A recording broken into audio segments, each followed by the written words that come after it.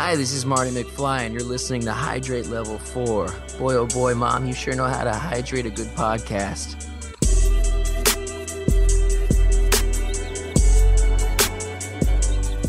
Welcome to Hydrate Level 4, a podcast where we take a nostalgic look at movies from different generational perspectives. And I am your host, Peter, an 80s baby. And joining me today are Noan and Jessica from Joy Sandwich. How are you guys doing? Hey. Hey, we're doing well. Peter, how are you? I'm doing pretty good. And you guys are also 80s babies. We are indeed. Yes. You are indeed. Early 80s. Early 80s. Oh, Early yeah. 80s.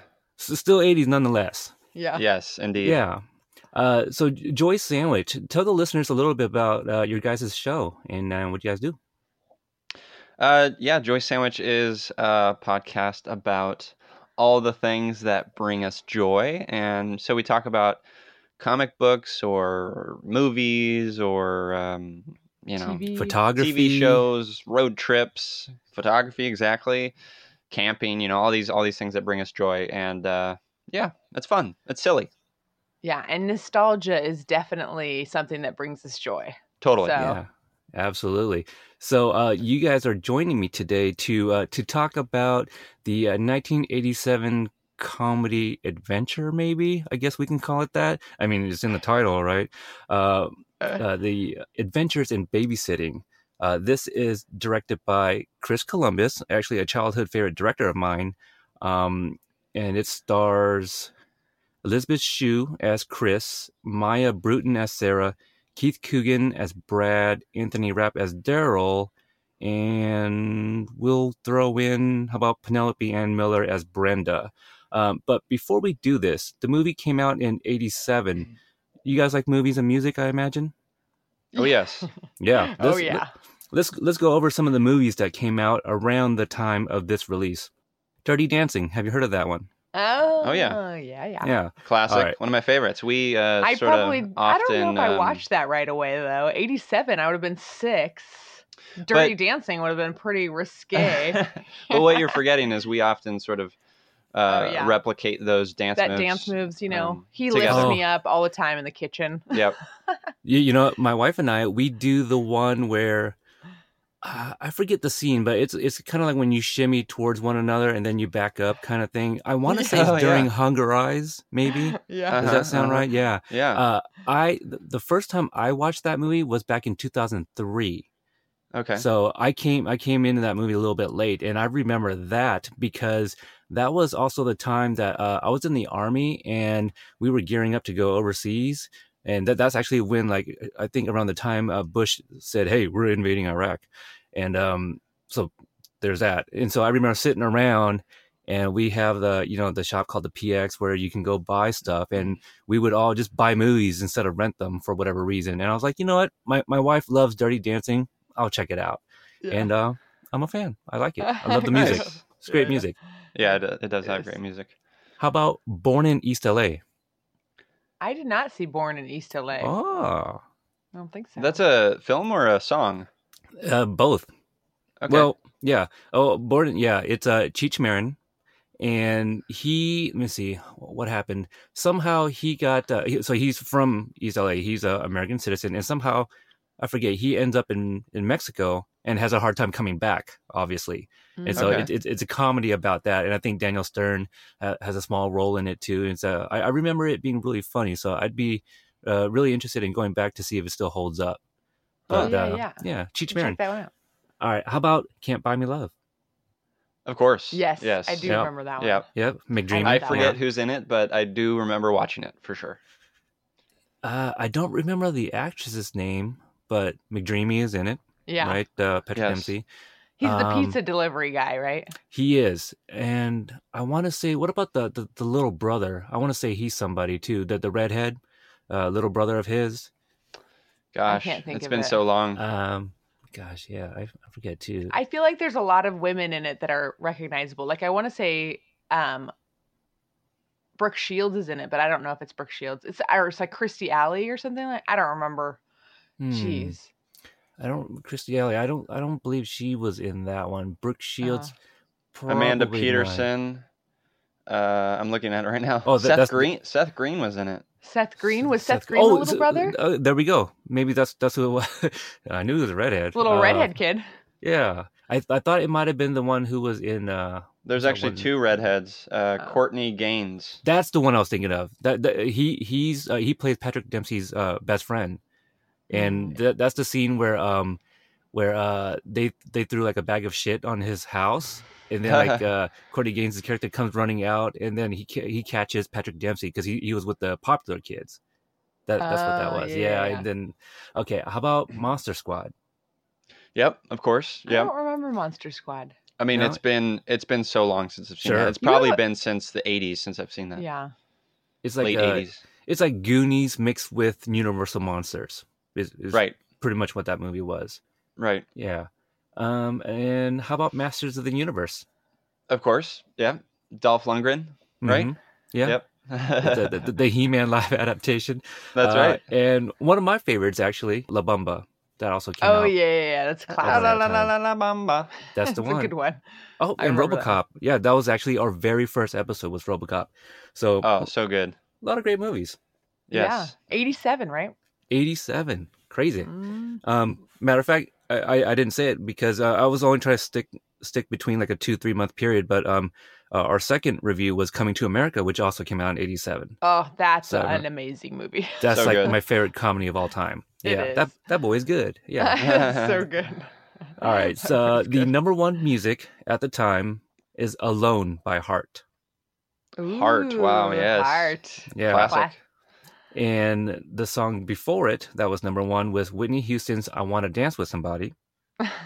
I want to dance with somebody. Oh, yeah. Man, we should totally karaoke at the end of this one. And the song that came, the number one song afterwards was Shakedown by Bob Seger, from the Beverly Hills Cop 2 movie. Oh, yes, of course. I was saying to Noan, I was like watching like these movies, they always have the most amazing bands in them. And I'm like, these kids really know how to get some really good bands for their parties. I don't understand that. Yeah. We'll get to that in the movie, but just a lot of great music in the in the 80s film for sure. Yeah. The one that just popped into my head when you said that is, did you ever watch Tough Turf? No, I don't know what that is. That stars James Spader, and it also has Robert Downey Jr. in it. And oh, wow. James Spader is it's Tony Stark when Tony Stark met Ultron, basically. Yeah. And there are a lot of those. Yeah. James Spader was like a new student, and he gets mixed up with the bad girl who has, the bad boyfriend, and he gets bullied throughout. So it's it wasn't a great movie, but it's a guilty pleasure of mine. And in there, they go to this party where everyone knows how to do a dance, and they have, oh gosh, I forgot the name of the band, but they're an actual band too. But the music is actually really, really good in that movie. So if you guys ever see that movie, Tough Turf, and it's spelled not the right way too. So it's like they're trying to be cool. TUFF, Turf, yeah. So you'll have totally 80s, right? So you have to check that out if you ever see it. Okay, so Adventures in Babysitting. What's your guys' history with the movie? Is that something that you guys grew up watching? Yeah, I remember watching it. I don't think I watched it as many times as Noan did, but I remember loving this movie. Like, I don't know. I just had very fun. Like when you asked, like, oh, what are some movies that you'd be interested in? This was the first thing that came to my mind. Like, I was like, I need to rewatch this. So I loved this movie as a kid. Yeah, it was definitely one of my favorites. But I watched it. It was right along the line. I mean, there are a handful of movies I watched over and over and over again as a kid. Willow was one of them. The Breakfast Club was one, and this was kind of right in that mix. As Joy Sandwich listeners know, I'm real fond of stories that sort of take kids on crazy adventures. And this is exactly what that is. So I was like, it was always sort of like this fantasy of mine. And the movie itself, is sort of a fantasy in some ways, but we can get into that. But yeah, I watched it a crap ton. Yeah, I did too. I think we owned it on VHS, and I'm sure I wore it out. That whole, not stereotype, but how we always say, oh, that was one of those tapes I wore out. That kind of thing. Yeah, it was definitely one of my favorites. I don't remember the last time I saw it, to be honest. It's been a really long time. And there's some things in here I'm just like, wow, that happened. Okay, all right. But There's some bizarre things that happen in a Disney. It's a Disney feature, right? is I'm it always- really? It's produced by Disney, yeah. I'm always fascinated by the fact when I'm watching 80s movies, like what things were PG, because I think they didn't have PG-13 until much later. Well, this was the first. 84.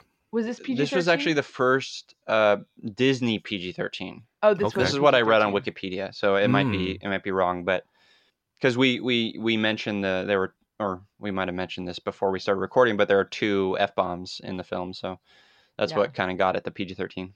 Yeah, That's no, I interesting. I agree with that. I think aside from the language, it would have been, a PG movie. But yeah, it's a little. Some parts were actually a little bit darker than I remember too. So that Yeah. was really interesting. Yeah. So after watching this, I did very little research, but some of the things that I read that I thought was very interesting. But Elizabeth Shue got the role after Michelle Pfeiffer turning it down. Oh, wow. Mm. So That would have been interesting. that would have been interesting. I don't know if it would have been the same. Like, I can't even imagine Michelle Pfeiffer in this role. Another thing is, like, I associate Elizabeth Shue with one of in 2 movies. This is one of them, and also the other one is Karate Kid, where she plays Allie with an I. Of Mhm. course, yes. Okay, because a lot of people, I don't know if you guys know, but I'm a huge Back to the Future fan. We know this. Oh, do you? Okay, good. Oh, yeah. So yeah, just love it. And so I have said many a time that Elizabeth Shue is not my Jennifer Parker. As much as I love the movies, I don't like her in that role because I associate her with these other ones. And so, and also I just hate recasts, probably as much as Mike hates kids. So that much. But yeah, I grew up, and the music is really good. That's something that we kind of mentioned. One of the songs that I didn't even know that was in here, but "Gimme Shelter," right, by the Stones. That was Yeah.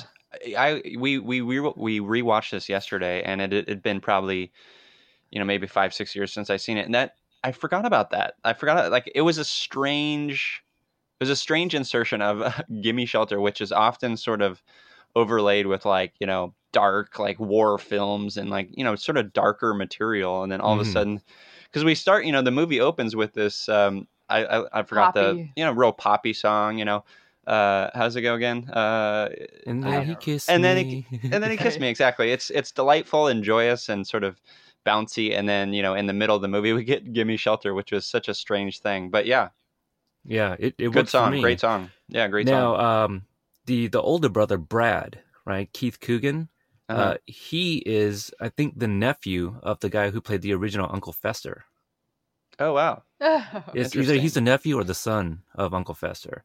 But if you actually look at his IMDb, kind of looks like Uncle Fester right now. I know. He's got the balding going. Yeah, didn't age well, that guy. He looks a lot older than Elizabeth Shue.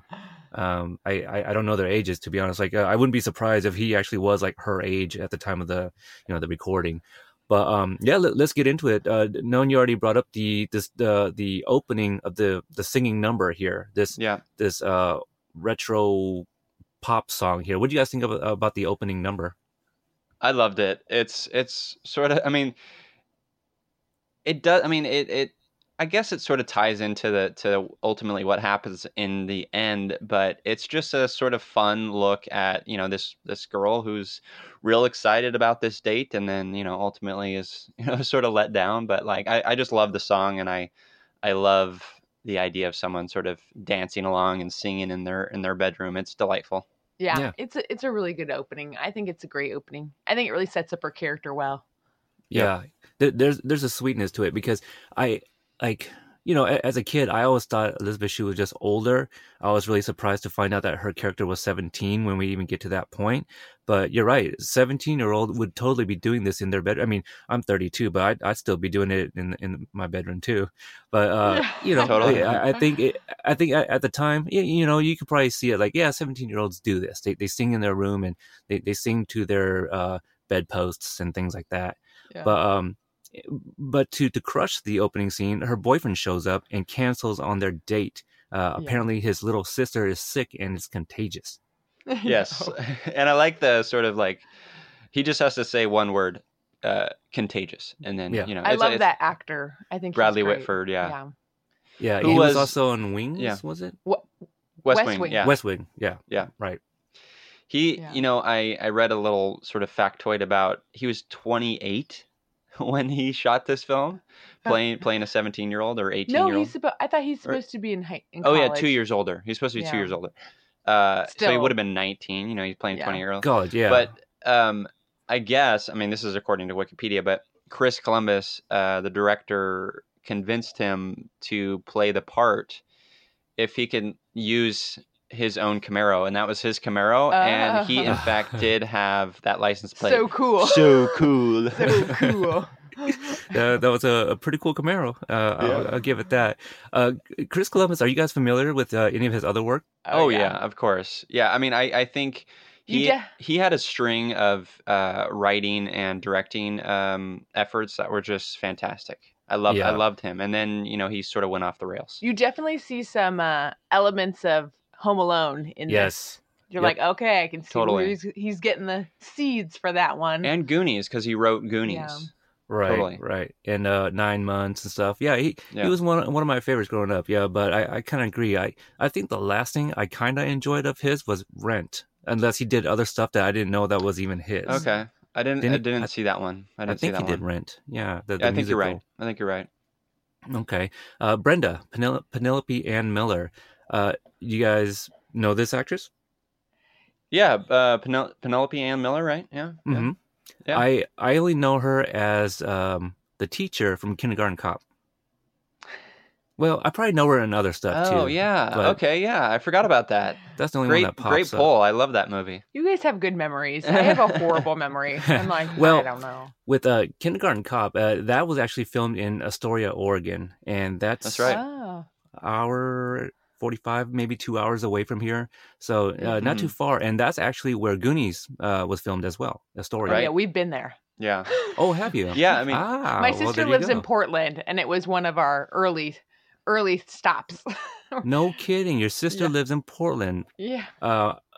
Is how old is she? If you don't mind me asking.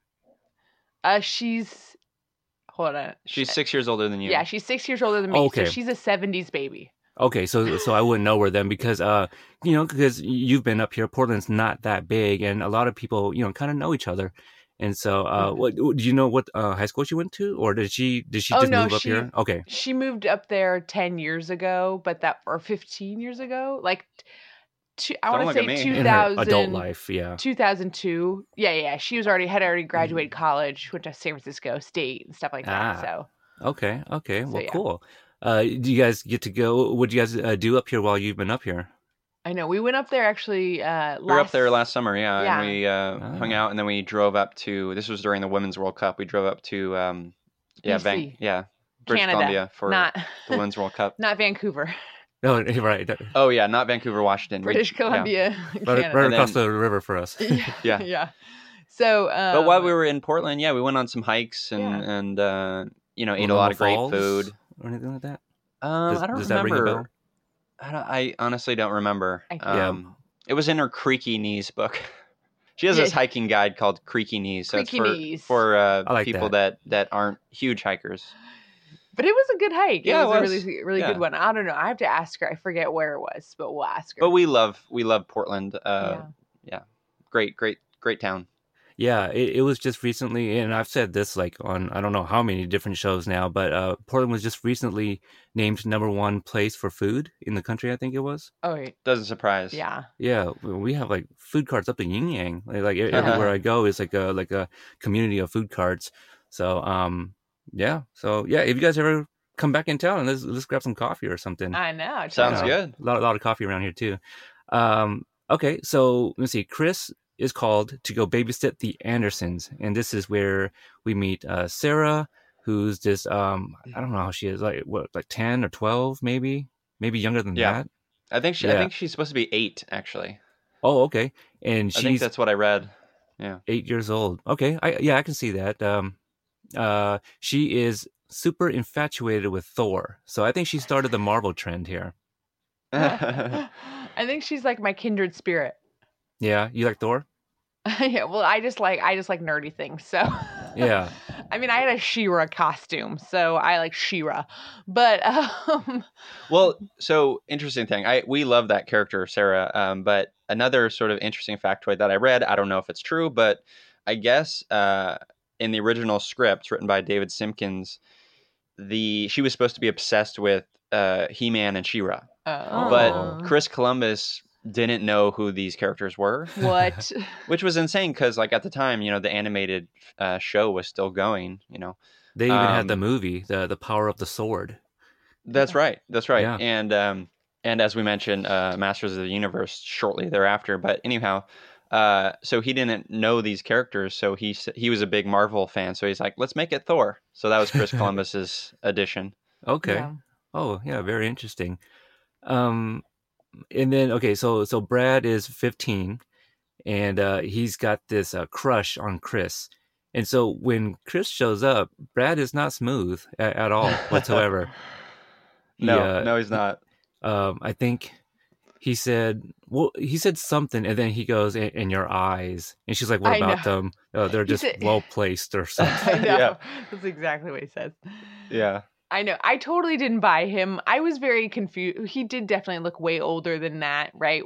Than what he was. And then also, I was like, why is he not babysitting? I was so confused by why. And then I guess maybe it was because he was supposed to leave or go somewhere else that night. Oh, He was supposed to spend the night, maybe. Yeah, but at his I friend's wasn't house, at Daryl's 100% house. Sure. It was like kind of a weird. I was like, he's like 2 years. There's a possibility he's only 2 or 3 years younger than her. Well, Right, he's a 17? freshman, right? And she's a senior. So he's like 14, Yeah. 17 and 14. He's 3 years younger. Like, I don't know. yeah. I begged my parents for a babysitter, and they only gave me my older siblings. So I don't know how they Yeah. got so lucky. You wanted Elizabeth Shue. I did. Yeah. Yeah, I thought that was really weird, and like I know she kind of picked up on it too, that he was like, I don't know, I thought it was a little creepy, how Brad was coming off. But I do like the part where he's like, I like your coat or whatever. It's like, oh, it's my grandfather's. He's like, oh, he's got great taste, and she goes, he's dead. And he just throws the coat. I know that was a great moment. That was a good On the moment floor. for sure. They plop it. It was a good sound effect. I wonder if that was like improvised or Yeah. Yeah, could have maybe been. not. Did you guys ever see Don't Tell Mom the Baby's Oh, Babysitter's yes. Dead? He's such Yeah. a different character in that movie. Oh yeah, I was telling Jessica, I was like, oh yeah, when we were watching it yesterday, I was like, oh yeah, that's the kid from Don't Tell Mom the Babysitter's Dead, and he plays sort of like this stoner troublemaker guy. Yeah, Yeah, I we should have watched babysitter movies. yeah. Well, oh, there you go. And I almost didn't buy him in that role only because of this, and like I'm so used to, like, Oh, interesting. Yeah. yeah, I've always seen him as this, and then you see him do something completely different. It's like I almost didn't buy it. It's a little over the top. But Daryl looks like he's 25. Yeah. Am I wrong? I that- mean, he's almost yeah, got I mean, his yeah. jaw's almost defined a little bit, like. But I don't know. I guess kids from the 80s kind of did look a little bit older, though. Well, I think and it continues today, but the '80s were no exception. There's a long history of 20-somethings playing teenagers.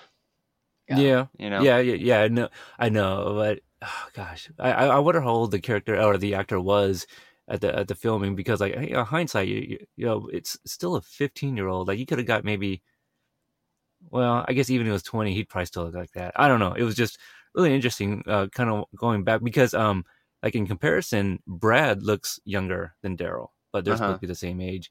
Yeah. One thing I never caught before, but I thought this was also kind of a nice touch, but Brenda, Chris's friend, she is actually wearing the same jacket as Brad in the movie. They're wearing that high school Oh yeah. Letterman's jacket. Yeah. Oh yeah. Because I was trying to read like what's the back of Brad's jacket said. It's like Hemingway High or something like that. And then later we keep getting scenes of Brenda at the subway station, no, the bus station, whatever station, and she's wearing the same jacket. So I'm like, okay, they all go to the same school. So that was kind of a nice touch. Maybe that's where like Chris Columbus went to. I don't know, because he likes to film right in Chicago. Yeah. Yeah, him and actually John Hughes likes to work in Chicago too. So Rest in peace. yeah. Oh.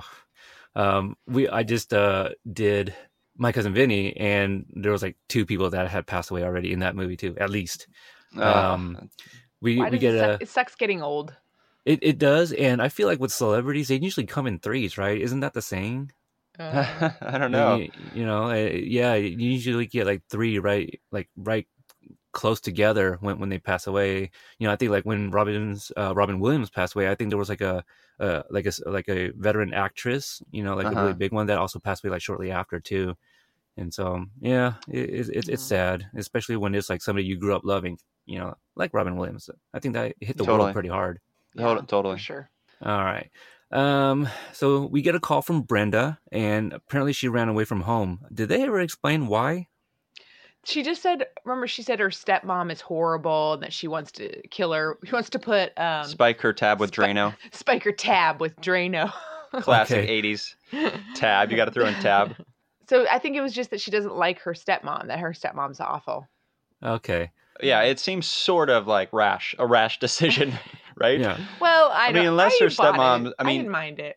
the implication is that her stepmom is like abusing her or something, or being real bad. Or maybe she's just being a petulant teenager who just makes rash decisions, as we did as teenagers, I guess. I'm going to go with the latter. Yeah, probably. I think sometimes though, I mean, obviously they don't want to go into it that deep because that it's like, you're right. That's either it's going to make her look, I don't know. It's not about her, right? So it's just enough to get them out of the house, right?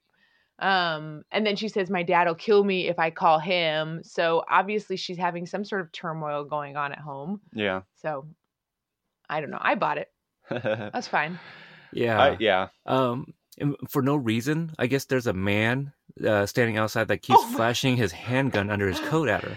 I love that part. It's really weird. Because I feel like actually I love everything about that, her scenes, because everything seems so ridiculously comical, right? Like it seems so stereotypical of what it feels like to I think when they get downtown, right, everything that happens to them is this like suburban nightmare, like, right, the suburban nightmare of what it means to live in a city. So I think it's just everything that happens is kind of over the top and ridiculous. And I love that he's smiling. Like it's almost like he's supposed to be a flasher. Right. Because everything about his, like, he's got the coat and then he's not even doing anything with the gun. He's just like waving it around and smiling at her. It's hilarious. I just want to real quick, jump off what Jessica said. I agree. I like the bus the bus station or subway station situation is like the perfect sort of like hyperbolic, like, oh, this is what happens when suburbanites come into the city. And, it's sort of like this is they're projecting, on their perception of what the city is. Like in reality, like Brenda's character is probably, maybe not like it's probably not so crazy. Like the guy's probably not waving a gun. He's probably just looking at her, but like her perception of it. I mean, that's how I saw the film anyhow. Like overall, like it's sort of like this hyperbolic fantasy story, about these suburban kids who don't really know what the city's all about and are experiencing these sort of wacky things. Yeah, I really like that take on it, and I agree with that too. Like I was watching the scene, I go, okay, well, it's a kids movie, so they can't show him flashing them, right? That's just be really inappropriate. So I can see like, just a gun, but it is really comical, like, because I forgot about that scene. So upon watching it, I'm just like, this is so weird, but it was, yet funny. So, so I think that's only it in that scene. Well, actually, no. Do we get the old man too, right outside the booth? Yeah, like because she's calling him and she's calling home, and he's like, I want my, you're in my house. You're in my house, and she's like, you just moved. Yeah, she kicks his bag out with his old slippers. Poor guy, I know, right? That's his home. Daryl convinces Chris to take him along with them to the city, to go pick up Brenda. And we learned that Daryl got his ass kicked the previous summer by Mike for touching his Camaro, or allegedly touching his Camaro, because he said he didn't do it. And I like how he's like, oh, his Camaro is so cool, with the whole quotation marks there. What do you guys think about this this whole, I guess we can call it a subplot with like Chris's character resembling a playmate. Super bizarre, like especially in a Disney produced film, supposedly targeted, this film toward kids, families. Like it's strange. It's super strange. I'm not Right? sure why it's necessary completely, but I mean, it doesn't bother me because there has to be some reason why he's, I don't know, but I guess he could just be bringing over the Playboy for any reason, right? Um, but it does seem, but rewatching this movie, I do still love it because I love what it meant to me, but the plot and things do not quite flow or mesh together, or it feels a little bit choppy at times to me with its plot devices and ideas and the characters. So and I don't know if that's just because it's an older film and now I don't know, or if it's just because that film in particular, maybe I was more forgiving of it, as a kid because I loved so many aspects of it, and now I've seen more movies and now I know what things look like a little bit different. But that whole so Playboy thing, like it seems like even there's even one shot in the film like later on where like in the background you sort of like see and it's sort of inconsequential. It's you see the Playboy ad like on some like big advertisement on a building or something, and it's just like it's just weird. It's just weird. I mean, Yeah. it's sort of like this sort of connecting piece based, all sort of the impetus is, this kid's, this creepy kid's, want of getting, looking at naked women. But it just feels like a plot device to me because Yeah. it's like they've got to pick up. He brings the magazine. They've got to pick up another magazine because the other one gets thrown out the window because he has to show him. And then also those guys at the party come up and talk to him because she resembles them. So Yeah. it doesn't, you're right. It doesn't work. It feels plot devicey, but it doesn't really work as well as I think it could work. I think it could have worked. Yeah. I mean, I think they could have taken advantage of it a little bit more, or done something with it. Yeah, it seemed a really interesting choice for it to just be Playboy, because like no, you keep bringing up that this is like a kind of a Disney produced, and I didn't know that, but Disney also passed on Back to the Future because of a scene where Marty would be kissing his mom. That's it. Wow. And it's like, Yeah. well, you got a little girl with a Playboy sticking out of her backpack like the entire movie, and then some other stuff that we'll get to when we get to that point, I guess.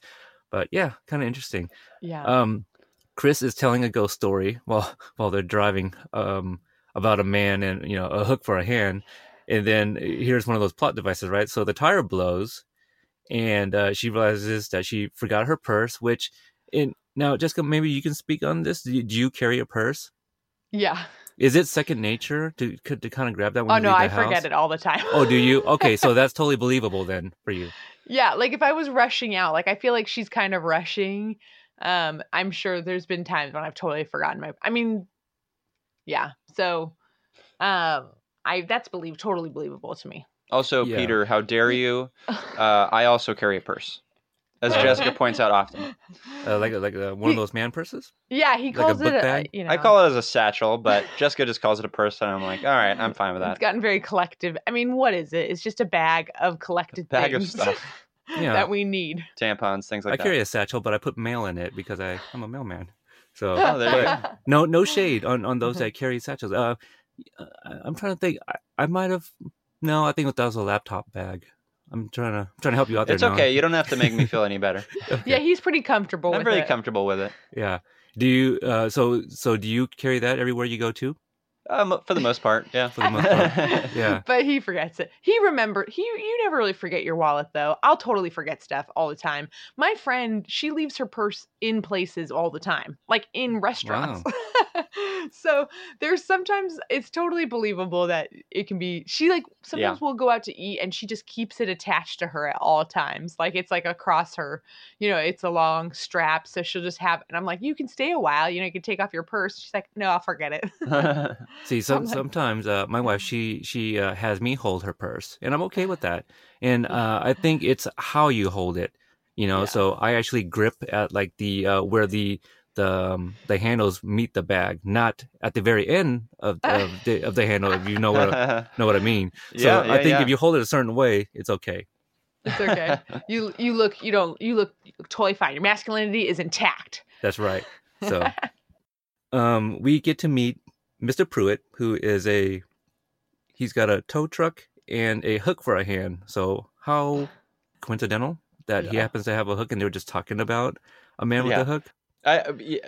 It's silly and funny. I like it. And one of we sort of mentioned this sort of horror story that Chris's character is telling the kids. That's one of my favorite scenes in the movie. It's a movie. It's a part you love retelling that line. I do. It's a part that I quote all the time to this day. Where she says, like a pool of mushy goo, and she says, and Sarah's character goes, like SpaghettiOs, and she goes, SpaghettiOs with meat. It's hilarious. Yeah. I liked it. I think it sets up, to me, this is what it sets up, is it sets up their overact. Okay, so there's two things going on, right? Like, I don't know. I do think that they obviously actually get in trouble a little bit, right? But I think sometimes I'm not sure if and this is where a part of me thinks that the script meant to go a little bit, was that it was meant to be a little bit more like, is everything happening bad because they overreact and it's in their imagination to overreact, or their imagination just leads them to this? So I feel like this scene sets up this kind of fantasy, like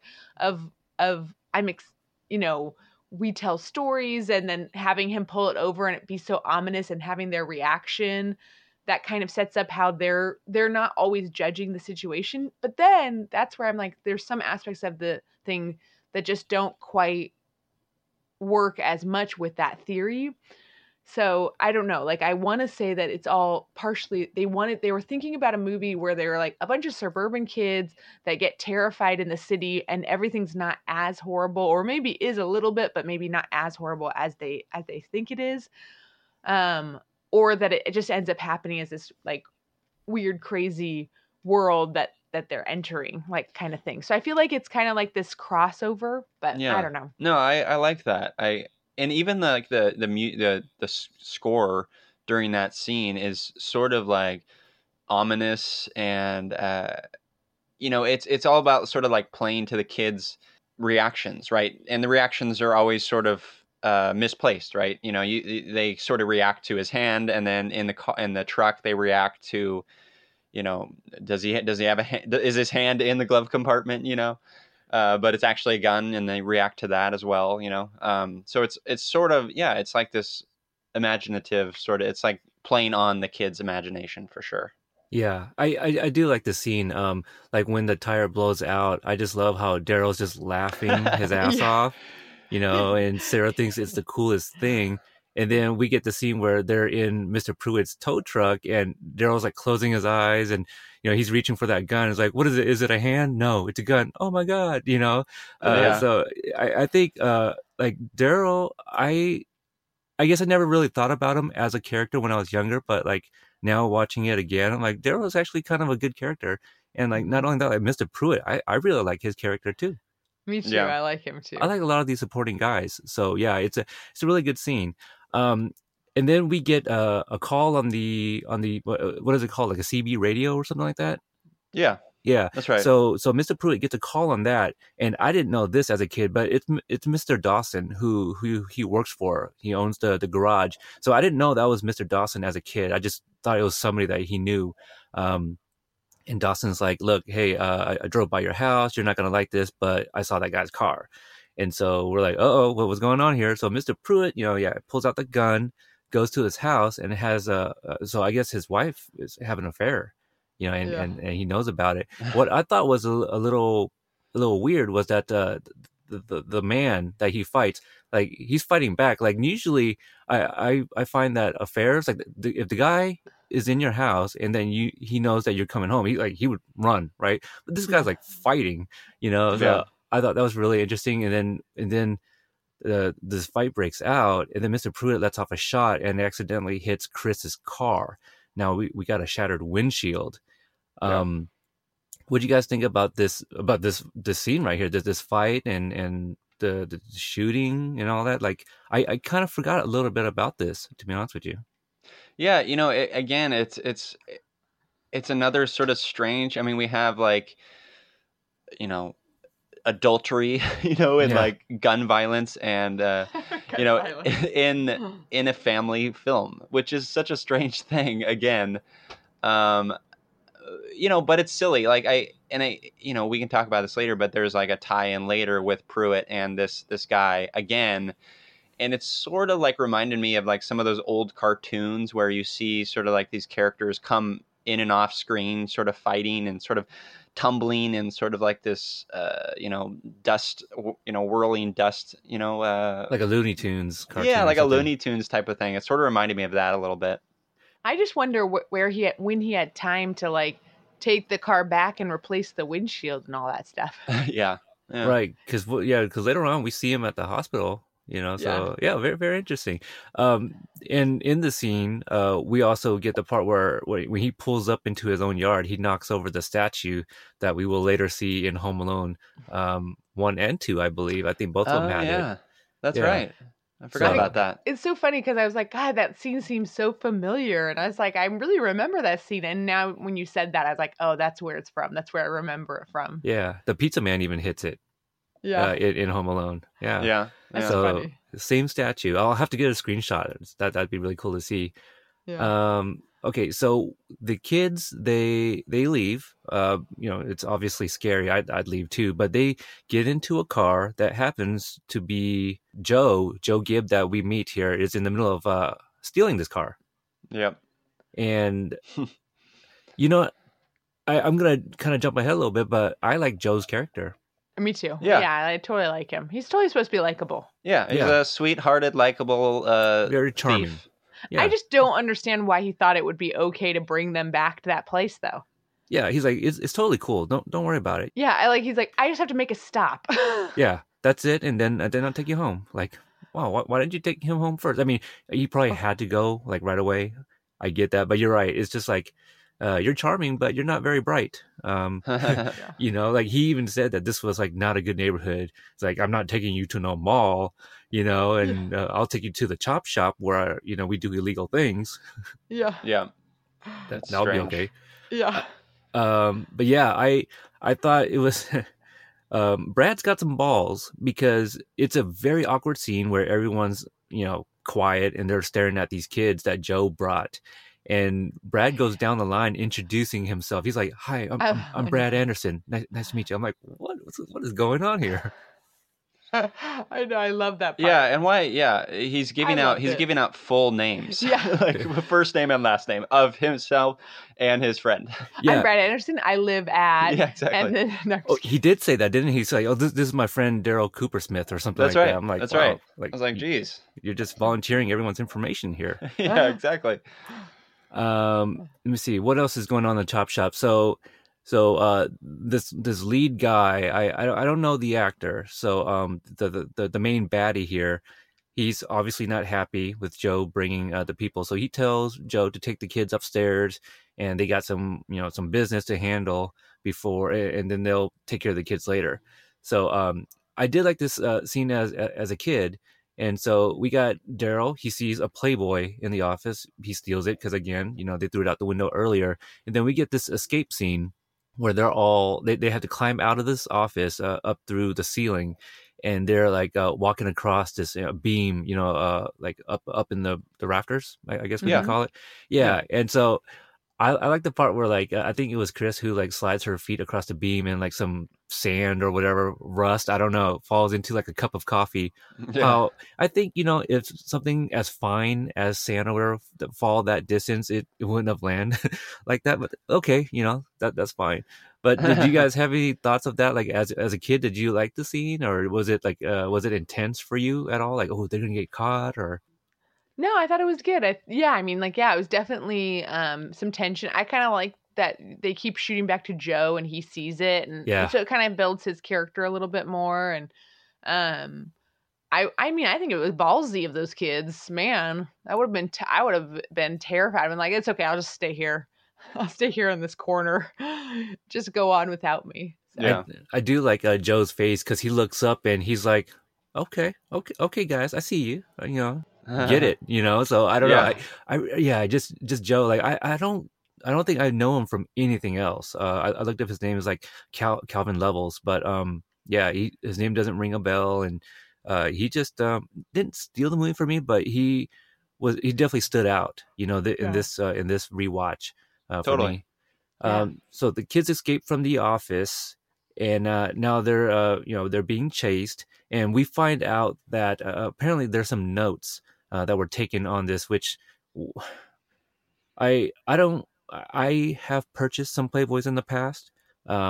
I wouldn't Peter. write. I know. I'm sorry. I'm just kidding. Yeah, no. I can't imagine defacing. You know, like, Right? like just writing your notes on them, like, Yeah. you know, I know. On the centerfold, no less. Yeah. So I thought that was a little weird. Well, you know, they're mixing. They're like, you know, they're busy. They're multitasking. They're like, I need to get some me time in, and I need to work on these like notes. Me so, time. What a great euphemism that is. Yeah. Me time. Well, let's say he was in the bathroom stall. Like, well, I need something to write on, and I happen to have this. Yeah. and Maybe much better that's than what it- toilet paper. Right. Yeah, exactly. Yeah. No, yeah, it's super weird. So that's why that they end up being chased by these guys, is because apparently these notes would put them away for 20 years, the bad guys. Yeah. So, this is also like this little thing. I feel like they're chasing them because they're chasing them, right? Because they're bad guys and they chase other people. But I feel like they're just after the magazine, and if they had just given the magazine, they'd probably be like, "Who cares?" kind of thing. Like that's why I think Joe's so flippant about like being like, "Oh, like look at them go, good for them, trying to like getting out of here." But you know, I feel like this is I like this idea of that if they just kind of gave them the magazine, that it would probably just all go away, because there's that tension of like you don't really know, is that what will happen, or are they actually in trouble kind of thing. You know? That's a good point.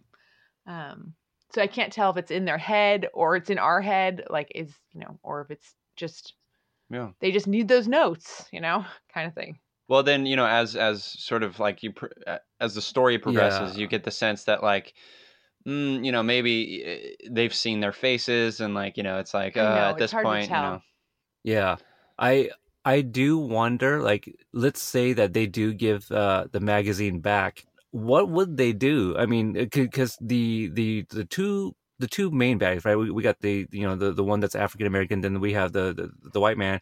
Like, they didn't seem happy at all. Like, even if they got the magazine back, I don't know what they would have done, to be honest with you. But again, it's one of those things that it's kind of dark and really surprising that Disney, kind of had like a part in this.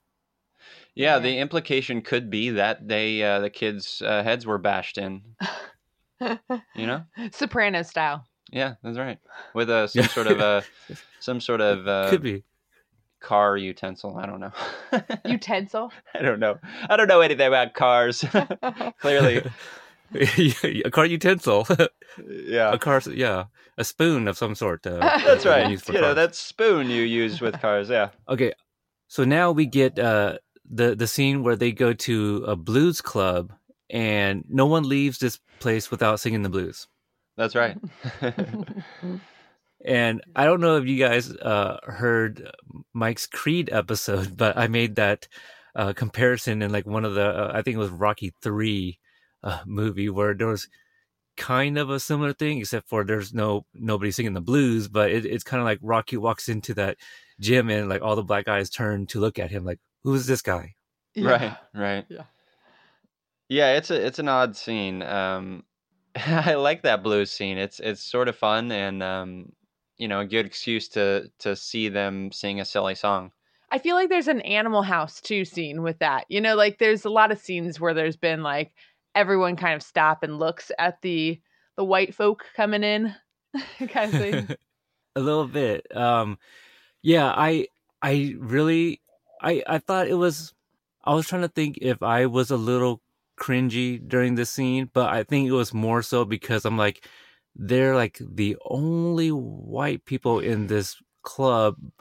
And then like even Chris, when she walked in, is like, I can't sing. Yeah. But she gets down and everyone's like, yeah. And like if you just listen to some of the background dialogue, it's actually pretty funny.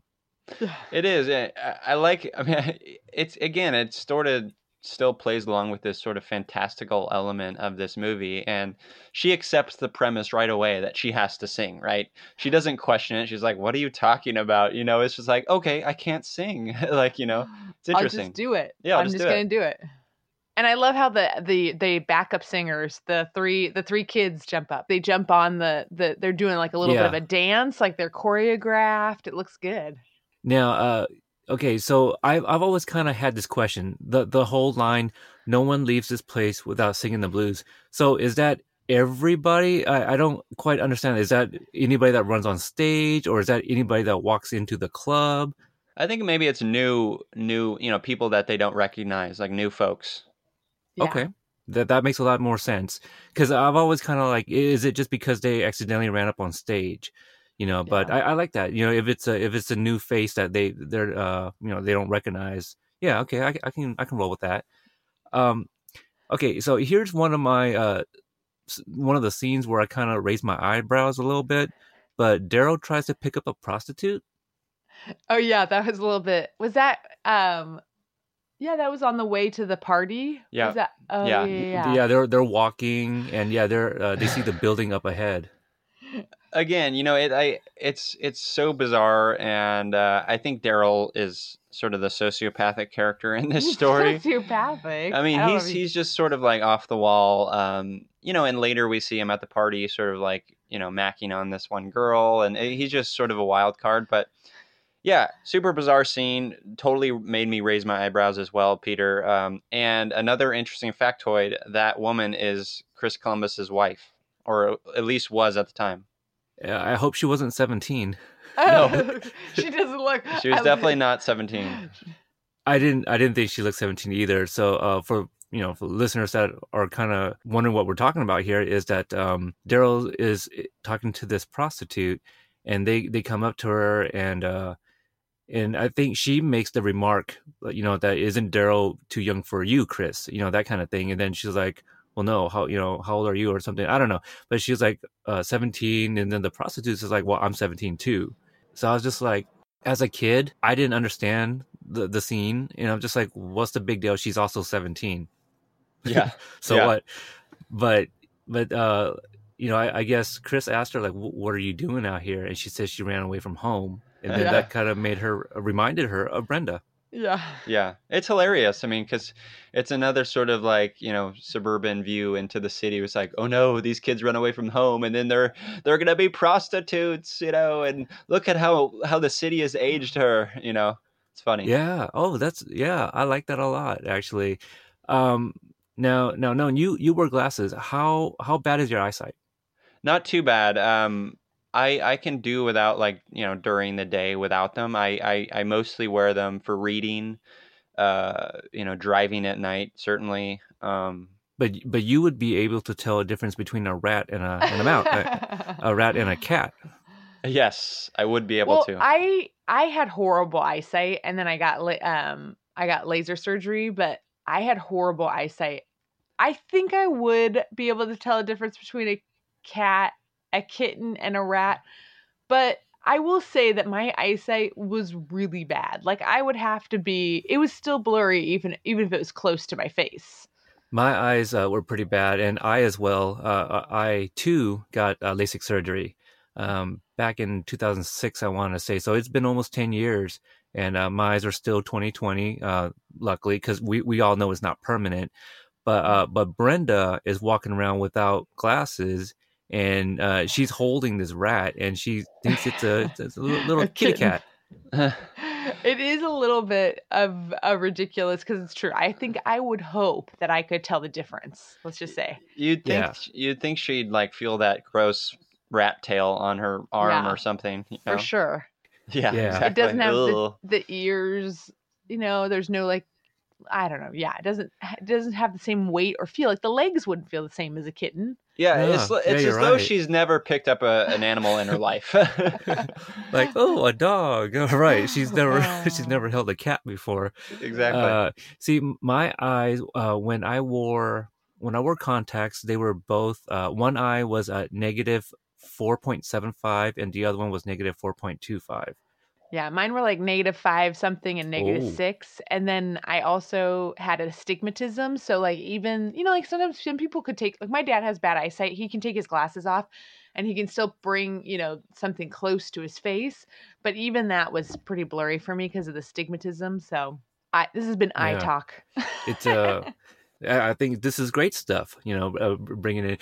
I think, it was also weird because you got these two janitors, I guess, that were, they're walking around with a broom, like looking to kill this rat too. So, it was kind of gross, but I just like how this night is just full of bad luck for all of them. Yeah, it's good. I like that premise. Now, after that scene, our main kids, Chris and all of them, they find themselves in the middle of a Beat It video, but on the train. Yeah. Or West Side Story. Yeah. Oh, I didn't even think about that. My next go-to would have been Warriors. Oh, yeah. Totally Warriors. I like Beat It. Especially with those vests. Those vests are right up Warriors. Yeah. I know. That was a funny scene. I like that scene. So in this scene, we get, it's crazy because they're in the middle of these two rival gangs. Until we could get off the train. Sit down, bitch. Bitch, sit down. Are you gonna let him get away with that? Wait a minute. I was kidding. That was really rude. Take it back. Apologize. Let's stay out of this. He called you a bitch. Brad, shut up. Hey, listen to the bitch, Brad. Watch your mouth. You big city scum sucker. You just can't keep your foot out your mouth, can you, boy? Let me help. Don't fuck with the lords of hell. Don't fuck with the babysitter. All right, baby, chill out. Shit. Oh, that's a scary gang name. Okay, sure. It's not like the Jets or the Sharks. Lords of Hell. Yeah. Yeah. Then Chris has the best response. Yeah. That is my favorite. That's my favorite it's line. Fun. For Great, sure. great line. Hilarious. I like that scene. It's fun. I wonder if that's in AFI's like top quotes ever. You think? I'd hope so. Yeah. Yeah, it's a great line. But I do think it's funny because like she's holding it's not even like it looks like a pocket knife. Like it doesn't even look that big. And she's like holding it to them and they're actually pretty scared of her. I thought that was kind of funny though. I know. And I love the whole premise of it falling on his or being thrown onto Brad's foot and then them carrying him off and then it's like a little nick on his toe. I love one that. Stitch. One stitch. And I love the whole premise of that hospital scene where the doctor says, "Oh, he's dead." I feel like it's out of it's where Arrested Development got that doctor's character. Where he kept telling all those things like, "Oh, he's dead," or those kinds of things in Arrested Development. Yeah, that's not the movie. Good reference. It's obviously played for laughs, but I feel like in real life names would be used. Like, no, I'm looking for Brad Anderson. You know what I mean? But I do like that mix up. Now, what do you guys think happened with the two gangs when they got when the kids got off the train? Do you think they fought, or were they like, "Yo, that babysitter was scary"? Yeah, they probably went home to their, mother's houses and talked about this new gang leader called the babysitter out on the streets. The babysitter. She also sings the blues. That's right. Now is it the babysitter or the like THA? Oh, definitely duh. Duh, DA, Yeah. duh, baby. Is Totally. it the babysitter or baby? Oh, totally. Sit up. A-H. That's right. There we go. I like that. Yeah, they must have called the truce after that, just in case the kids come back. So That's right. All right, That's right. I like that. That's our headcanon there. So in the hospital, we kind of talked a little bit about it, but no, you mentioned it earlier too. Is we get Mr. Pruitt and also the what is it called? The guy that his wife was having an affair with. Lover. The lover. Yeah, Okay. yeah, So the lover. we'll call him that.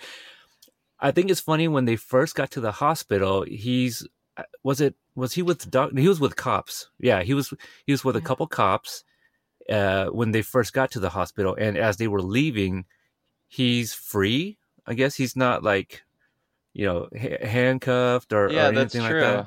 That's true, because he's chasing after them. Right. And then, Mr. Pruitt, he kind of saves them. And then we find out that he covered the windshield because that's his fault. So that's very nice of him. But they had to come up with $50 for the tire themselves. Like, I don't know why he couldn't just paid for them both, because he said he was going to cover them both. I mean, maybe he just doesn't have a lot of money. Yeah. I think he just doesn't have a lot of money. Yeah, I remember I questioned that myself. I was like, well, you said you were going to pay for the tire, and you also like blew out my window. So yeah, I thought this was really weird. So after the hospital scene, they just got chased, but Daryl decides to run off to a party where, Nolan, you said he was, macking on this young woman, and Chris meets a new guy, right? George Newbern or something like that. You guys watch Scandal? I've seen a handful of episodes, but yeah, I recognize that actor right away. He's been in a bunch of stuff. Yeah, so I know him from Scandal, but obviously this. So it's funny because when I started watching Scandal and his character became a regular, I was like, I don't buy him at all, because like he was in Adventures in Babysitting. Come on, So one of those things. But this is one of the scenes I kind of been wanting to get to, because we've been established that she's 17 years old. And this guy is in college. He's been drinking, right? So she is underage at this older party, and they're kind of like flirting. Yep. Again, though, she looks older. And Yeah. I don't know. I mean, we know he's in college, but do we know maybe it's his first year in college? So maybe he's 18 or 19. Well, there's a line in there that sort of indicates what age or what level, what class he's in. I don't recall the line, but and then at that point she says, "Oh, I'm a senior in high school," Right, because he starts off with like, oh, "You're a sophomore." No, you're a junior. He's like a senior in high school, and like, I don't know, for me, if I was in his spot at this party and I'm drinking here, and she reveals that she's 17 in high school, I'm like, oh, okay, see you later. I know, it's true. It's totally true. That's a good point. Yeah. But this was the 80s. Maybe it was a different time. I guess you're right. We'll pin it on that. Hashtag it's the 80s. Yeah. Well, it's also a world where, to the point about it's the 80s, where we have gay jokes and rape jokes. Yeah. Oh, yeah. Yeah. Let's see, Phoenix and I, we reviewed the Bill and Ted movies, and I think the first one was 89, second one was either 90 or 91, but they dropped some gay slurs in there too, so yeah, you're right. But still, I mean, I know she doesn't look 17, but still, like, I don't know, but I mean, a different time, so we'll blame it on the 80s. But That's then right. again, her boyfriend is a couple years older. Or Right. a few years older, so he's supposedly in college and she's in high school. Yeah, her boyfriend works for the White House. Yeah, he works for the West Wing. That's right. That's right. That seems very scandalous. Yeah, I think things are starting to add up here. I think. All right. But yeah, we see he's a nice guy, because we get those two guys who mistake Chris for Shailene, I think it was the centerfold. So, I don't know if we actually get like a clear enough shot to really see Shailene. Do we know if that's also actually Elizabeth Shue, like posing in those pictures, or is it like really it a is. lookalike? Yeah, Because I think it looks very much like her. It does. I think it might be. We didn't pause during those, Yeah. those scenes, but I am curious, but obviously, like none of the pictures are actually nude. That they're, Yeah. they look pretty tasteful, and she's like wearing clothes. So, Yeah. but yeah. So that's pretty much it. We do find out. He seems to be a nice guy. He's covering for her. Like, no, that's clearly not her. And I think that's all we get with this, right? Yeah. Oh wait, no, she asked for $50 Oh yeah. Oh yeah, duh. while they're dancing. Like, Yeah. can I get $50? Like, what? You're this underage 17-year-old girl, and now you're asking for. But he's like, no, totally, I get it for you. But and Daryl hooks up with the girl. Yeah. all right, one of the guys is a girlfriend. They're The one of the guys, bohunk. the bohunk. What does that mean? The bohunk. I have no idea what that means, but it's straight out of the 80s. Is that a like a Dukes of Hazzard reference maybe? Because I don't know. which one was Bo? Was he the blonde? Do we know? I mean, do you guys know? I I don't don't, know. and I don't know if that doesn't sound like an insult then, because you bohunk. Oh, okay. Yeah, you're right. You're right. That So should they're be- they're trying to insult him. I think but, it's sort of like a big dude that maybe Is it- doesn't have many brains or something. yeah. Okay.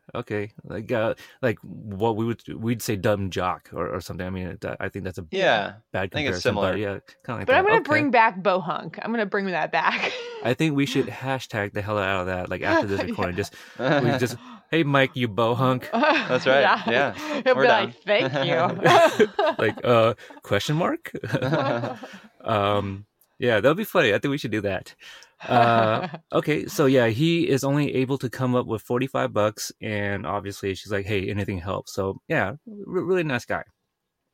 So he drops him off at Dawson's, and we get to see a really sexy Vincent D'Onofrio, I must say. Oh yeah. Yeah, he is not looking like Fisk at this moment in his life. No, and not even Gomer Pyle, which was just, well, I guess it was about what? Not quite 10 years since that movie. When did Full Metal Jacket come out? Was that early 80s, like 80, 81 or something like that? I think it was early 80s. Gosh, it's been so long. I don't Yeah. recall. But Okay, so yeah. less than 10 years. So he's toned up. Yeah, he's like, that's the best I've ever seen him. His muscles are all glistening. His Baby hair oil. is amazing. His hair was pretty amazing. I was going to ask you, is that real? It is No way. certainly not real. Okay, It looked like okay. it looked like It's doll too hair. blonde. Too blonde. Yeah, kind of curly and stuff. But it was a good look for him for sure, I think. Yeah. Yeah. Definitely good luck. Hmm. So yeah, we meet him. He's Dawson. He owns a garage, and the one thing though, before we go further, but I thought it was weird that so Dan is that guy that she just met at the party. I don't know if he mentions his name. I got it out of the credits, but he offers to stay with her to make sure everything goes okay. But she's like, no, don't worry about it. Just go. You have a car right there. Right. Like, you didn't see anybody in the garage. I mean, I know you saw your car, but like, what if you can't find the keys? I mean, you just don't know. I mean, I guess Dawson was probably expecting them, but I'm just like, sure, Yeah. shoo off the only guy that, could, protect you and have a car right there if you need to go. And she's like, no, it's okay. I got this. Go. So I'm just like, Yeah. Yeah, it was I think it was just convenient for Well- what needed to happen in the story. Well, let's say Dan's not going to be protecting her for anything. Okay. He's pretty much the same size as Brad. So I think maybe he's a little bit taller. I think if anything, I would just not shoo him away for the car. maybe Dawson's garage isn't in a bad part of town. I know. It is silly to have him go away for sure. Yeah. So if it wasn't clear, he comes. How did he appear? Did he come down like of some kind of lift? Yeah. The lift that usually lifts cars. So he came down on this lift, holding a sledgehammer, with the same color schemes of that of Thor's costume. So Sarah immediately thinks he's Thor. He's got the long golden locks. So Chris only having $45, $5 short, he will not give her the car back. So Sarah tries her darndest to say, hey, well, you're Thor, you do right and you help people and stuff. So this is kind of a sweet scene. Yeah, for sure. Yeah, I thought it was cute. He does sort of turn on a dime though. He's like, in one moment he's like, no, you stupid kids, I need my $5. And then, it just takes sort of a line from Sarah, which was sweet. I agree. And then he's like, all right, get out of here. Well, because she's gonna give him something. I know. She was giving him something. That's and then true. she called him her hero. I know. I think It's very yeah, sweet. That's what did it. It was calling somebody a hero. You know, he probably doesn't get that often at all. But you know what, though? Now that I think about it, I think a little bit of his dialogue, he was like, look, we're in the city. Look out for myself or something like that. Right. Yeah. Right. But it was nice that he did say, hey, you know, he gave her helmet back. It's like, I got one of these at home. Yeah, So, Yeah, that was you're nice. right. But yeah, you're right. It was a complete 180. Like, okay, all right, we'll go with it. Mhm. So they get their car and then they take off. And Joe and the bad guys have been staking out the place because Joe knew where they needed to go, right, Mr. Dawson's. So we get that, and we get a short scene of Brenda stealing her glasses back from the lady who was asleep, and I think that was it actually. Like she just stole her glasses back, and that was it. So it's just like, hey, you guys remember Brenda?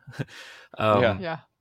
So Chris and them, they're driving, and then they pass, or I guess they're right by the restaurant that Mike was supposed to take her, and I think it's Daryl that notices Mike's Camaro, and They then see you the know we car. see the license plate and stuff too at this restaurant. There's which I thought, was a good scene. I just can't believe in the scene that Sarah runs away. What the hell? I'm sorry. I would maybe grab the desserts, but I don't think I would go to the toy store outside. It seems terrifying. Not with Yeah. everything that's been going on too. Yeah.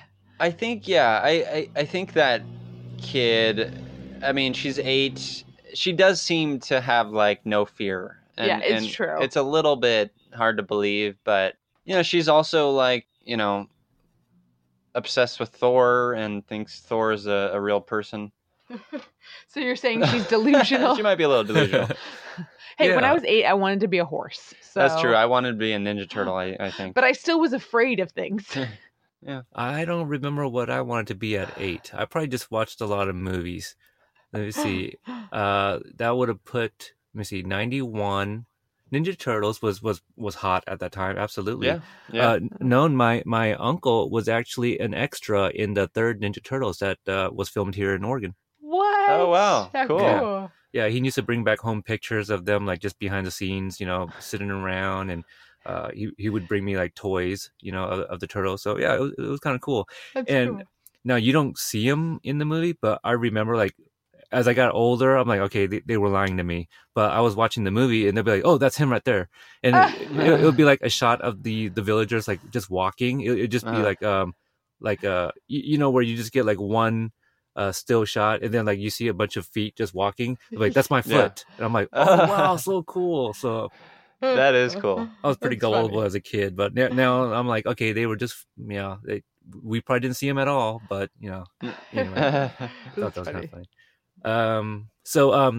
Yeah, this scene in the restaurant, Sarah took off on her own, which stupid child. Like, you don't know what's gonna happen. You're basically downtown Chicago. We're assuming here, but the scene, Chris, she confronts Mike, because he's there with another girl. Do we know if she's also in high school? Like, I mean, they clearly know each other.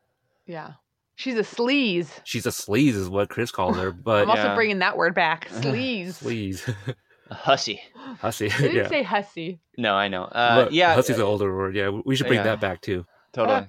No, I think the implication is that she knows her, so she's got to be in high school, and that she has this reputation of being a sleaze. Yeah, that's all.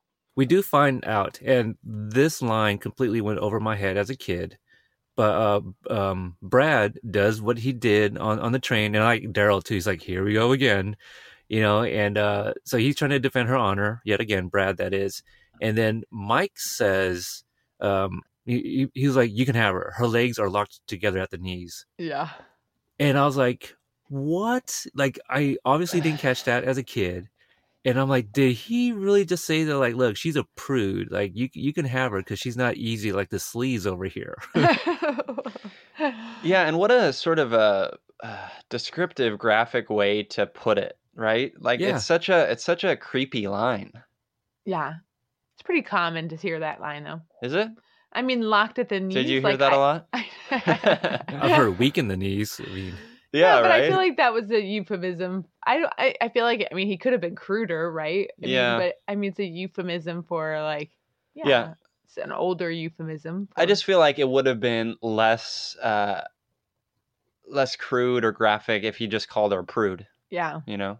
I mean, I don't know what was the what was the target audience. You know, I don't know. It's PG-13. You got these language in here, and then you got this. I mean, I guess it can still kind of be borderline kids movie, but yeah, it was really weird. And he was supposed to be a douche, right?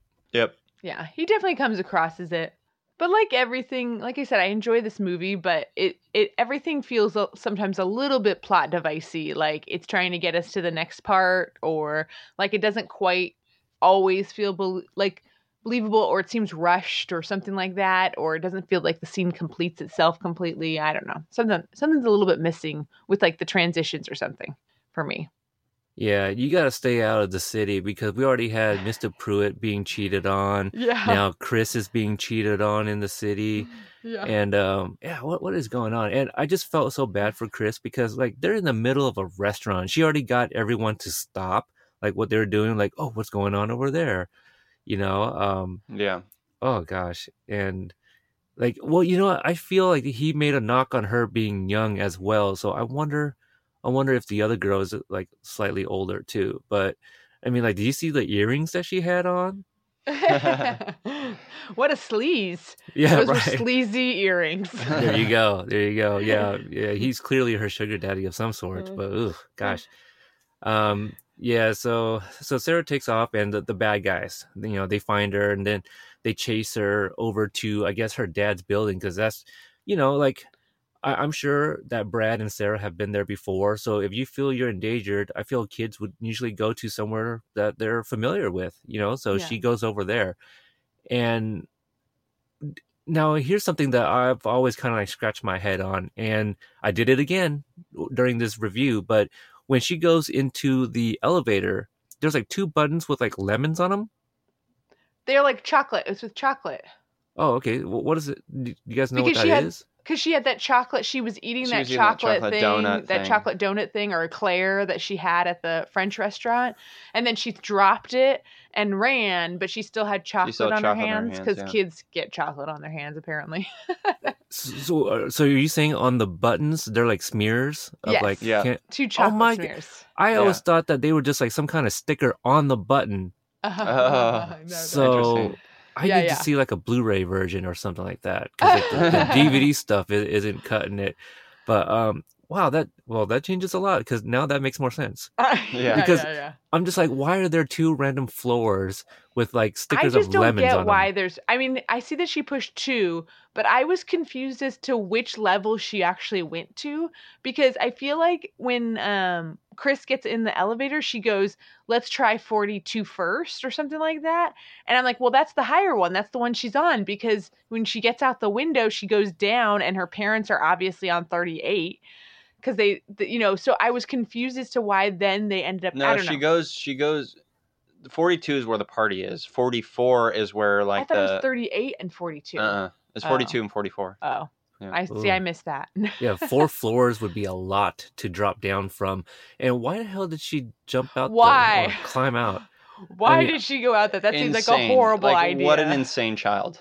I would rather kind of risk what the bad guys would do to me than to climb out of a 30, what do you say, 44th floor? Yeah, That she was 44th at? floor. That's not, I mean, I wouldn't even get out the window if it was like the 2nd floor. Totally. Like, seriously, like what is going on? Yeah. I mean, it's almost like they had like a division for the cover, the movie poster, and like, oh, we got to have a scene where someone's climbing out the window. You're right. I forgot about the poster where they're actually all outside of that I building. do love that poster. It's a yeah, great I poster. do love that poster. Great poster. It's sort of I love posters around that time, the 80s. They had that. I mean, it's similar to Goonies, right? Where we have like, Yes. they're all kind of climbing up this rope or hanging from this rope. Yeah, dangling. Yeah, from the cliff. Yeah, it's they don't make posters like they used to. Now they have like, like Steve Carell wearing a T-shirt, or well, not a T-shirt, a polo shirt, on the cover box. Not as sexy, like yeah, they need to bring that back. Yeah, watch Valentine's Day. Look at all these, faces on this poster. There's 42 faces. Yeah. 42 Well, don't forget the characters. hearts. They got some hearts on there too. That's So, right. That's right. Yeah, this so one of the scenes one of the parts that bothered me is like the main bad guy. He's on the floor where the parents are, and he sees Sarah like outside the window, and at the same time Chris is on that floor, and she's like trying to like tie a cord around his feet that he doesn't feel, but he sees Sarah out the window. And the Anderson parents, they're talking to the man, like asking about the caterer and stuff like that. And like he's clearly looking at something outside the window, and he's not responding to their question. And they're like, "Hello," like like he's looking at something. Usually people would turn, so I thought that was a little weird. Yeah.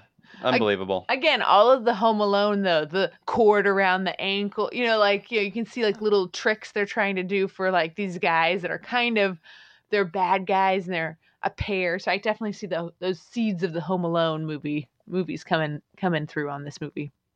I wonder how. I mean, I'm sure this would change a lot. But what if these bad guys were a little bit more like Marv and Harry? Yeah. You know? I feel like, well, Yeah. I mean, That'd be fun. yeah. I think it would have had to be probably a little bit more around them, but I don't think that would have been a bad idea. Like, I think they were starting to do some of that stuff, but they didn't want to invest as much time in. Like, I wonder how many scenes were deleted that maybe had that'd be more, really good. kind of more development.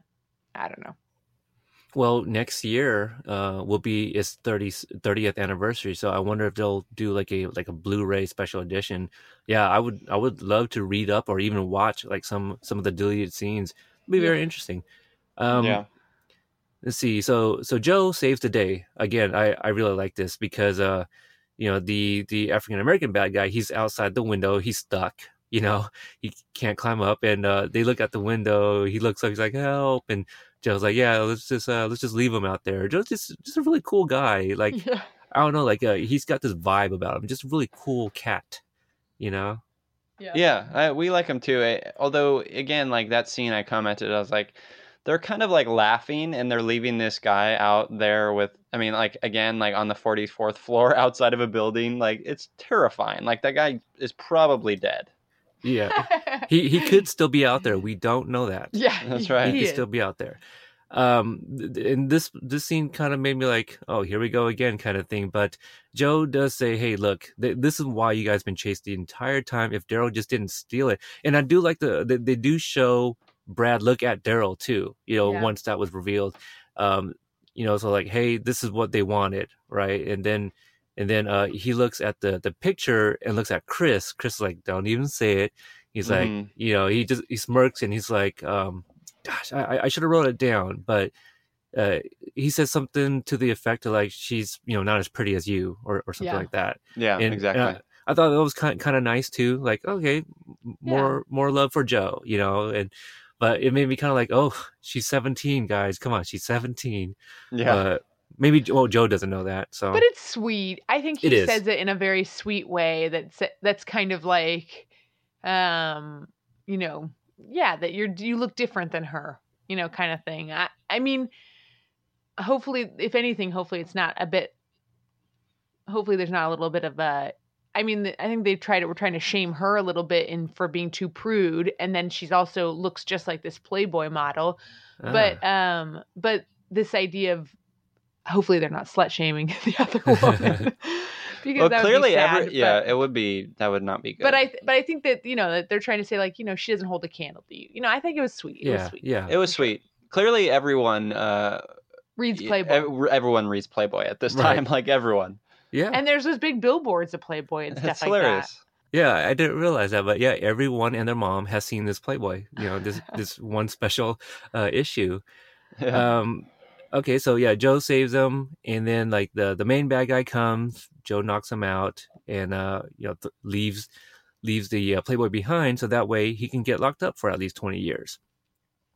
And then we get a cleaning montage, right? Because we're in the 80s. How did we Yeah. get this far without one? Well, is what I That's want to true. know. Yeah. I did a movie recently. I forget which one, but there was a montage like it was High Spirits. You guys remember that with like Steve Guttenberg and Which one? High Spirits? Oh, I don't think I saw that, but I love the Goots. Yeah. Liam Neeson has a small role before he started like What? taking on. Yeah. He plays a ghost. Daryl Hannah is his wife, who's a ghost, and Beverly D'Angelo is the Goots' wife. Oh wow. Really Nice. kooky movie from the 80s. I want to say 88. Just a quick, brief storyline here. Peter O'Toole owns this castle in Ireland, I believe it was. And in order to keep it, he wants to turn it into a haunted castle. And so him and his staff, they put on like this show to scare like the visitors, but then real ghosts come out. Okay. And they haunt Classic it. hijinks. Yeah. So that's what it was. But 10 minutes into that movie, boom, montage. Cleaning montage. Yeah. So this one, like Cleaning of the old castle. Yeah. Well, no, like putting together like all their tricks and staging of these ghoulish things. But but this one, we get a cleaning montage. I was really looking to see if Chris was going to do a little wax on, wax off on the counter, a little nod, but no, we didn't get it. But she finishes up cleaning in the nick of time while the parents come out. But what do you guys think of this ending here? Where Dan shows up with Sarah's skates, which I forgot to mention. Sarah's skates went missing and she didn't know where.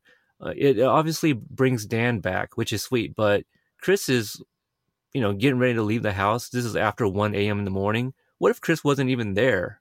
I don't think Dan saw her car. Like, was he going to knock on the door at like 1:30, maybe 2 a.m. in the morning? He was parked behind her car. Because she's leaving their house, right? So she's leaving. But it's true. There's no way that he could have known that she would have still been there or that. But maybe he's just bringing back the skate. He wasn't really coming back for her. I mean, it was just a bonus. But it does seem weird. Why didn't he just wait till the next day? See, because if it was just a skate, like, how did you get my 8-year-old daughter's skate? It's true. The next day, it would be super creepy. Like, okay, well, what are you doing with this? Like, why was my daughter in your car? Yeah. That would, a lot of questions. So it's actually, maybe it's good he came back. If I were him, I would have just thrown it on the lawn and driven away.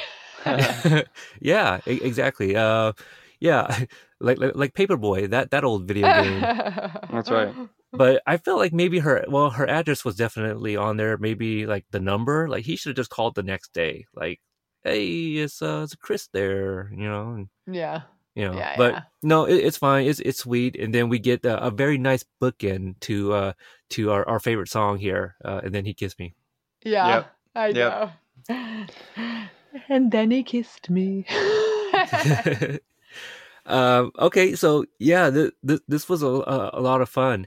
On this show, we do like a little rating of 5. I'll go first with this. This movie is still fun. I forgot a lot of the things that happened, but it did, like the show, we like to take a nostalgic trip, while watching these old movies, and it definitely did that for me. It brought back a lot of old feels. Like, man, this movie was fun.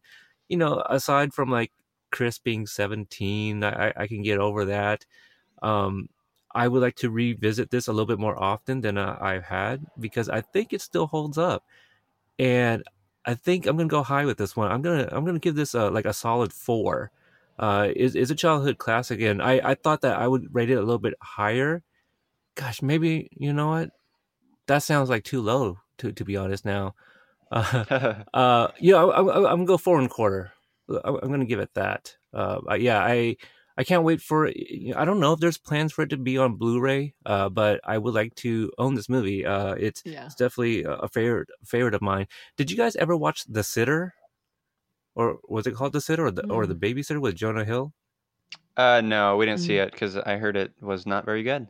It wasn't, and I think it was supposed to be like Raven Simone at one point, like a remake of it. But there's still some similar things to it, and Sam Rockwell is in it, and I think it's worth a watch just for him because it's Sam Rockwell. Yeah, he's great. Yeah. So what would you guys As far think? as my rating, this movie I love, and I watched it. I mentioned I watched a ton as a kid, and so it holds a lot of that nostalgic value. But even watching it, just yesterday for this show, it holds up, like you said, Peter. And I love that it sort of sweeps you up in this sort of crazy adventure, and it's the type of silly adventure that you want to kind of have as a kid. Experience these things that you perhaps never get to experience. Sort of running from villains and looking at Playboy and stuff like that. Just kidding. But as far as my rating goes, I would probably give it a 4.25 or 4.5 would probably be mine. It's definitely up there. It's one of my favorite 80s comedies for sure. I think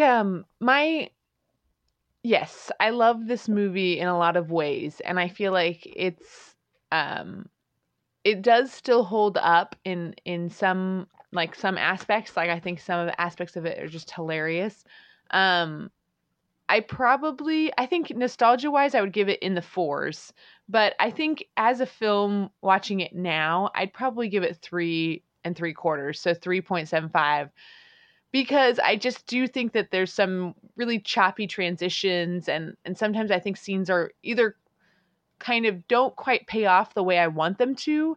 And I think I was a little bit more forgiving of those as a kid, but I still can't help, like, if I had watched this movie for the first time and never watched it as a kid, I would probably give it in the 3s. But because I watched it as a kid, I still want to give it a 4, Yeah. 4 or higher, because I still have those like that love for it. Like, I still have, and I do love a lot of aspects of it. But I do think that some of other, Chris Columbus's others, I think Goonies and Home Alone hold up a lot better than this film. They seem a little bit tighter, the characterization's a little bit better, and the transitions are a little bit better. All the things pay off a little bit better for me. I agree with that. But I do still like, so it's kind of an interesting thing. Like, this podcast is I really love it because it's this idea of nostalgia and looking back at things. And there's this idea of, I want to almost show sometimes, like, if we have kids, I really want to show them certain movies when they're kids of that I loved as a kid, because I feel like otherwise there's no other reason. I want them to have those memories that I have of those, or enjoy it in the way that I loved it then at that moment, at that age, kind of thing. So I like talking about it and thinking about it and looking back at it and loving it for that reason and stuff like that. Yeah, I completely agree with that. And I love how you did kind of split up the ratings, because I would probably be in that same boat. I'd probably give it like a 3.5, like on an overall movie. Like, it's a fun, average movie if it was your first time. Like, Jessica, you talked about it. There's a lot of plot devices, like, just to move the story forward. Like, it doesn't make a lot of sense, but sure. Obviously not a whole lot of realism, but not a lot of 80s movies were. And it's still extremely fun. I would be curious to see like what Phoenix would think about it, but doing this for like a little over a year and a half, I wouldn't be surprised if he was just like, yeah, not my thing, because when we did Three Amigos, he wasn't a big fan of it. What? I know it's Yeah, so I was very surprised. But you know what though? Look, when I watched it for our review, I was kind of like, you know what? Some of the jokes weren't as funny anymore. Like, I still love the Buttercup scene, but like in the Plethora talk, I still loved all those. But like, some of it, I'm just all like, not as funny as I remember. And, because I think I was going into thinking like, oh yeah, this is going to be like easy 4.5. I really don't remember what I gave it. I was probably very generous just because I was like, well, it was still one of my favorites, so I'm going to give it a high rating kind of thing. Yeah. So, but I was surprised that he didn't really care for Three Amigos at all. So it is very interesting to always like introduce a younger generation. Like, what do you guys think of this movie? Because I totally loved it as a kid. Yeah. Totally. Sure. Interesting. Cool. So why don't you tell the listeners again, like, where they can check out your show, and maybe each of you give a recommendation of an episode for listeners to check out if they've never heard Joy Sandwich before? Sure, yeah.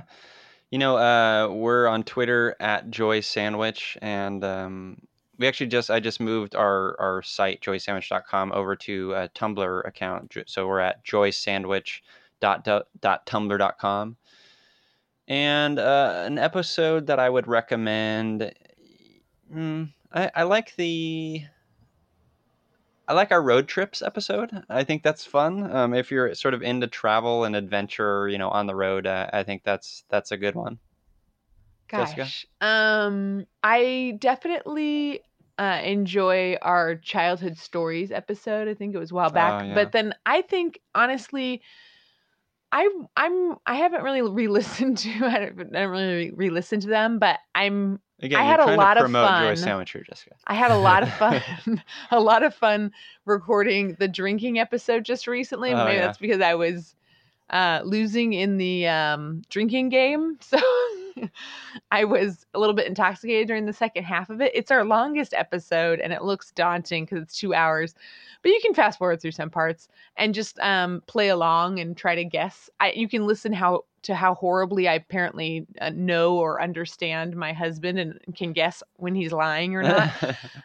Because in the beginning, I even say, like, our friend Jake was on, and I'm like, I think I'm going to, you have an unfair advantage. I know all of his stories. And then I end up losing like every single one. So I think that one's kind of fun. So you can always give that one a shot, or just anything you think is interesting, like movies or books. Pick one of those. Yeah, I would say. There you go. I told you guys, I think I told you guys off mic, but I did enjoy the episode where you had Lanny, a friend of you guys, on, because I used to, she's a photographer, and I actually used to work at a place that did photos. So I did that professionally for I think like a year. So I was kind of digging some of the insights that she was bringing. And also I think she talked about like some of the like iPhone apps too, right? Like iOS apps. Yeah. So that was a fun listen for me. But yeah, I'll definitely include that stuff in the show notes so that way other people can check it out. Cool. But for more content on this show, please visit followingfilms.com, where you can find other great shows, which you guys are also friends of, but Pop Culture Case Study, friend Dave there, True Bromance Film podcast with Hyro and Barry, and also War Machine vs. War Horse with Michael Deniston, who I also host Original Remake with. I also do Back to the Future, the animated series podcast on barrenspace.com, and also a weekly show with co-host Devin on CoreTenParts.com, and that show is called We Got Five. So I want to thank you guys again for coming on the show. Yeah, thanks. That's thanks awesome. so much. That was fun, Peter. All right. And yeah, I would love to have you guys come again and talk more 80s movies and nostalgia. Totally. So for Joy Sandwich, I'm Peter, and this is Hydrate Level 4. See ya, bye. Well, he walked up